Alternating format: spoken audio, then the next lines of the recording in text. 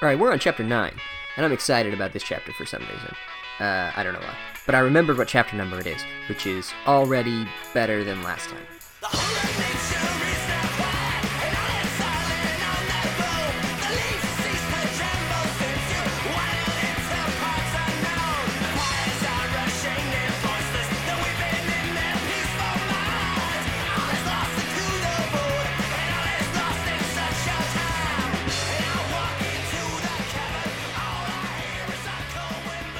Okay, so this one's called The Writing on the Wall.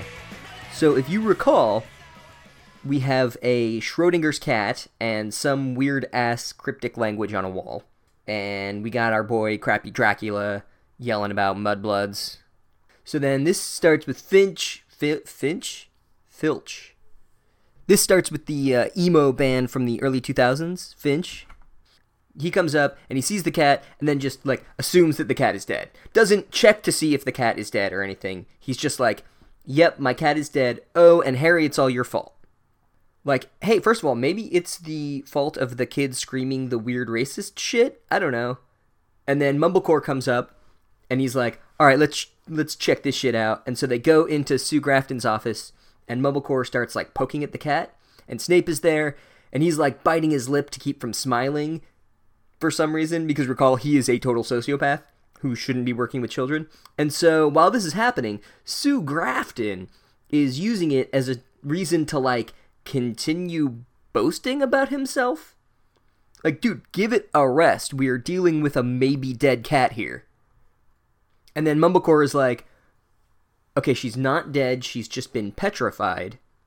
But I'm calling bullshit on this because when the weird sad kid who lost his toad was petrified in the last book, his eyes moved all around still, and this cat's eyes were still the whole time, and it took Mumblecore 10 minutes to figure out that he wasn't dead. So what's up with that?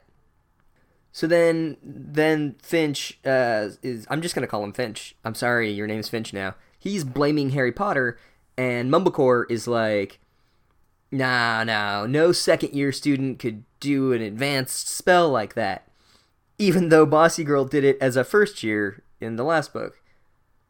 And she did it to an actual human instead of just a cat.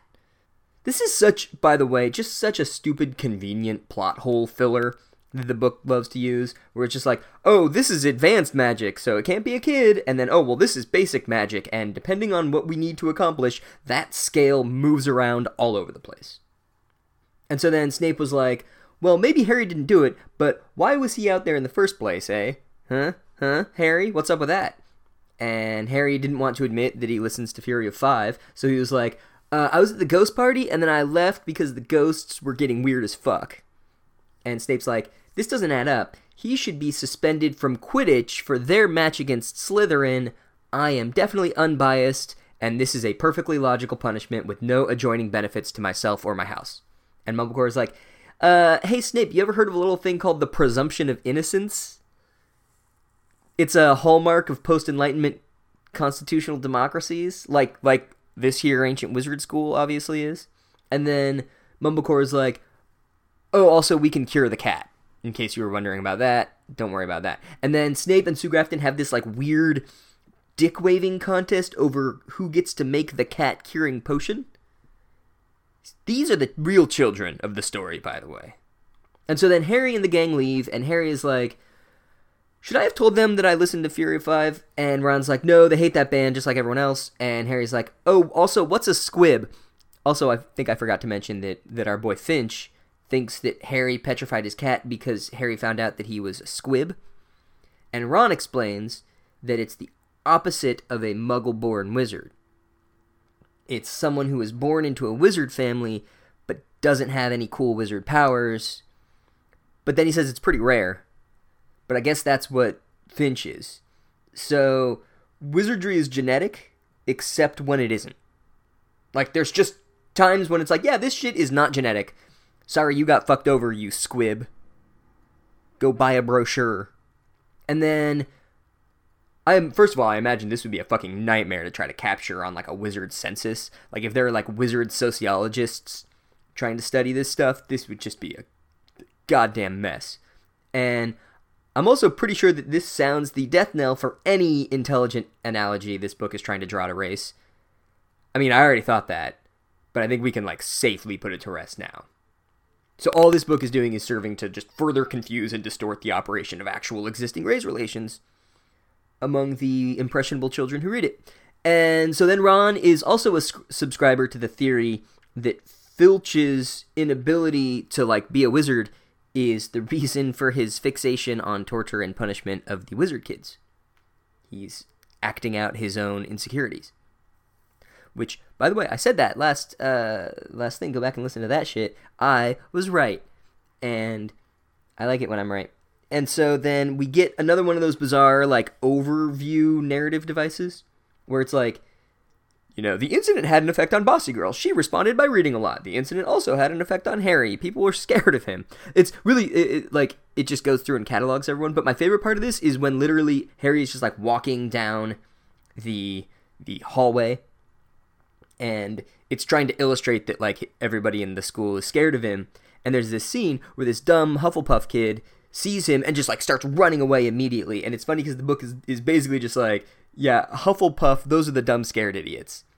And then there's the scene where Ron has to write, like, this 3-foot-long composition. And he's like, I'm still 8 inches short. And side note, this book is obsessed with length and measurements and shit. Like, I have no idea what's up with that. It always sounds, like, vaguely phallic to me, but, like remember that dude with the wand, like, knew everybody's wand measurements? That was weird as hell.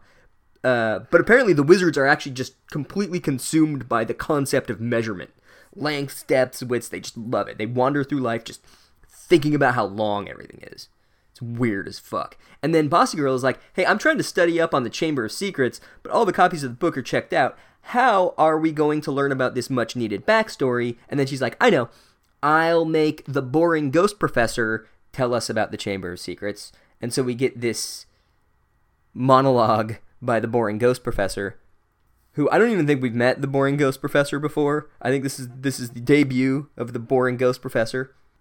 Apparently he's real boring, but every day he comes into class, like through the chalkboard. Like, he just, like, you know, because I guess ghosts can just, like, move through shit, and so he moves through the chalkboard to come into class, and everybody thinks that's really cool, because it is. But keep that in mind for something that I'm going to complain about later. So, but first we get this, like, little mini-story of Hogwarts from Boring Ghost Professor, and it was founded, like, 1,000 years ago by 4 people, Hufflepuff and all the rest of them, the 4 people whose names are the houses, and they were persecuted for being wizards, apparently, and so then they build this house, and surprise, surprise, fucking Slytherin was an elitist dickhead. I'm sure you're shocked by that revelation. And he was like, no one from a Muggle family can learn here, I'm racist. And then Gryffindor was like, no, fuck you, and then Slytherin left the school over it. But before he left, he built a hidden chamber in the castle, and he sealed it so that no one could like, open it until his true heir arrived. Side note, I realized that this is a problem with the last podcast where I was talking about what was written on the wall, and it said, enemies of the heir beware, and I should have clarified for my listeners who don't fucking read this book, heir is H-E-I-R, like the fucking heir to the throne. When I listened back, it sounded like I was talking about, like, enemies of the air, like people who preferred land and sea. But no, H-E-I-R. Alright. So then, the true heir to Mr. Slytherin would arrive and unleash the horror within the Chamber of Secrets. Alright, that's the fucking thing. And then, what that would do is it would purge the school of all the people who were unworthy to study magic, which is, you know, according to this dude's ideology, the squibs and the Muggle-born wizards. I don't know if there's a word for Muggle-born wizards, because I thought that Mudblood was when you were half Muggle and half wizard, but maybe that's what a Muggle-born wizard is. I'm gonna be honest, I'm a little shaky on these concepts. They don't really make a lot of sense to me. But at any rate, the heir to Slytherin's gonna come, and he's gonna open the Chamber of Secrets, and everybody who is not like a pure blood wizard guy is out. That's what's gonna happen. It's like a purge. So this is like, basically, he planted like a racism bomb, apparently. He's gonna get rid of all the mudbloods and the muggle-born wizards and shit. And then, of course, the professor has to like obligatorily be like, but that's all nonsense, and there's no racism bomb, and there's none of that stuff, and no one can prove that there was a Chamber of Secrets. And then there's like this super cliched scene where all the students point out all the logical holes in his argument, and he just keeps saying, nonsense, it's nonsense, no racism bomb. And then they go to the scene of the crime. Harry and the gang get out of class, and they go to the scene of the crime, and there's a bunch of spiders, and Ron hates spiders. And that's like, literally, that's the only thing that happens, is that they're spiders, and Ron's like, I don't like spiders. And then they make fun of Ron for not liking spiders, even though it's actually a pretty common affliction. And so then they go into the woman's bathroom, and remember Moaning Myrtle, the one who was like basically assaulted by that shitty ghost? Well, she's there, and she's like, what are, and she points to Harry and Ron, she's like, what are they doing there? This is the girls' bathroom. Like, okay, Myrtle, what are you, the North Carolina State Legislature? Gender is over, Myrtle. And so then they're like, did you see anything weird last night, Myrtle? And she's like, I was so upset that I ran here to try to kill myself, but I couldn't. And Ron's like, because you're already dead. Ha! And this is like a really fucking weird treatment of suicide, which is an actual thing that actual teenagers reading this book are likely to have dealt with in some capacity, or are likely to deal with later. And it's being handled in the fucking worst, most flippant way possible, so that's cool. And then Myrtle does like a nosedive into the toilet, and it like splashes up on them, but like, we just had a scene where a ghost walked through a chalkboard.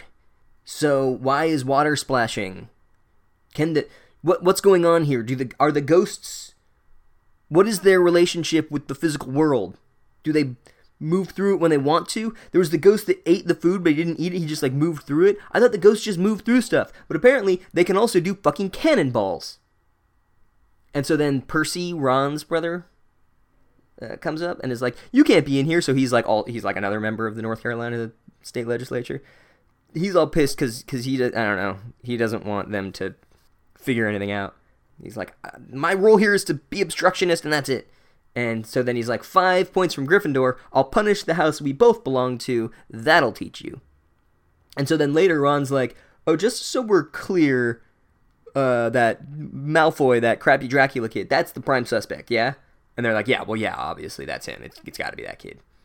And then they're like, what do we do? And Bossy Girl is like, check this shit out. We take a potion that makes us look like someone else, because that exists. And we make ourselves look like his Slytherin friends, and then we fucking ask him some tough questions. That's the plan. That'll do it. Okay, sure. That doesn't seem like it's going to go wrong at all.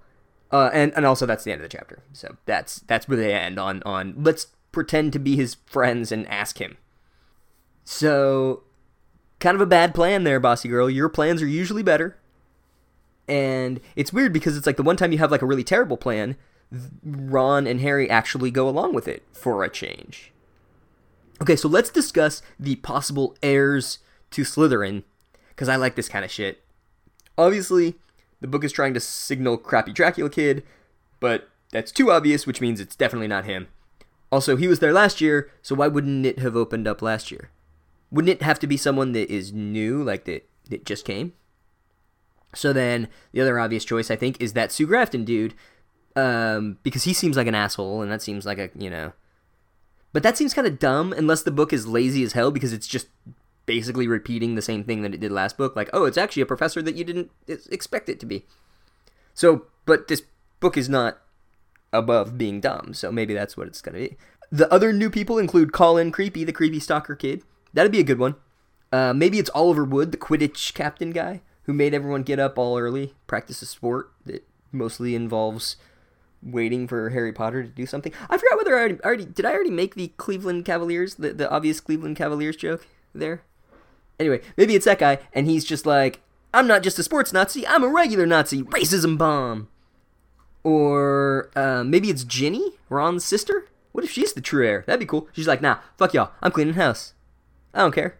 I'm Ron's sister Ginny, and I'm shy. And then maybe it's Nearly Headless Nick, although he's been around, so maybe not him. But that'd be cool, right? He's like, I'm actually a nearly headless Nazi, racism bomb. I'm a Nazi ghost. I honestly do, like, I think it's probably going to be Colin Creepy. I think that's the one that would be the most satisfying to me, because then it's like, oh, I was actually trying to get close to Harry so that he wouldn't stop my master plan, and like I'm this like diabolical dude who used the idea of celebrity for my own ends. You know, we'll see. I think it would be cool if it were that kid. I think it'd be dumb as hell if it were Crappy Dracula Kid, and I think it'd be kind of cool if it was the other guy. I don't know. They're all kind of dumb. Maybe it's someone else. Maybe it's something else. Maybe it'll surprise me. Maybe it'll be like, oh hell yeah, this book's better than I thought it was. But probably not.